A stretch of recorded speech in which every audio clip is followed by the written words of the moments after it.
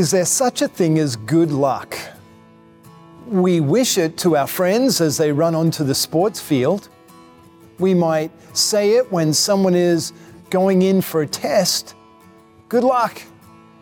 Of course, if you're in the performance arts, you never say good luck. It's always break a leg. Is there such a thing as good luck? Well, when we use that term, we're trying to wish the people well, or that they would succeed in whatever they're about to do. But is it up to luck? What should we say if we truly want to see someone succeed?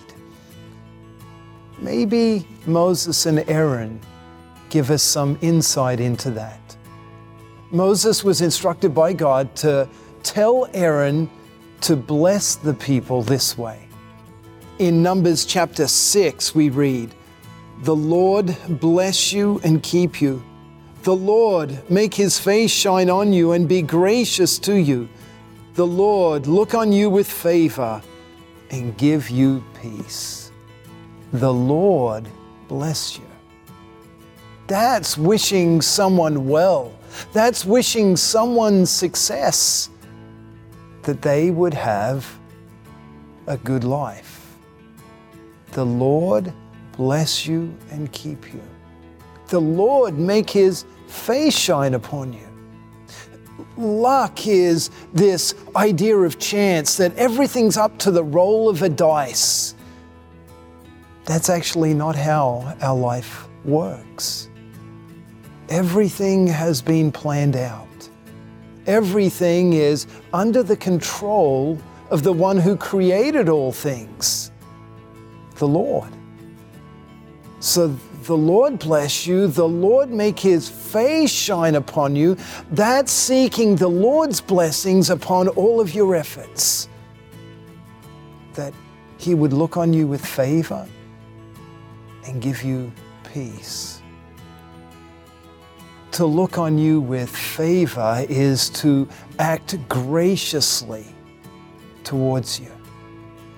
When we look at our lives and how we've performed by our own efforts, there's certainly no reason why God would want to be kind to us, would want to shower his favor upon us. We've failed miserably. We've failed to be who God wants us to be. And instead of his favor, we deserve his wrath. We deserve that he would punish us for the ways that we have sinned against him, the ways that we have failed him.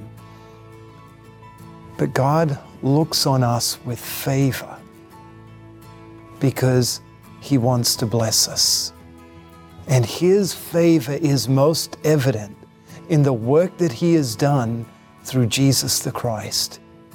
He sent Jesus to take away all of our failings so that we could be forgiven. And he sent Jesus to perform the way that God expected us to. Jesus came and he lived a perfect life. He satisfied every one of God's commandments. His performance was perfect. And because he was perfect, God now smiles on you. So if you want the Lord's blessing, Jesus is where you find it. There you find the forgiveness of all your sins.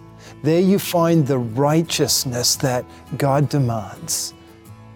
There you find the door to heaven. Good luck doesn't even come close.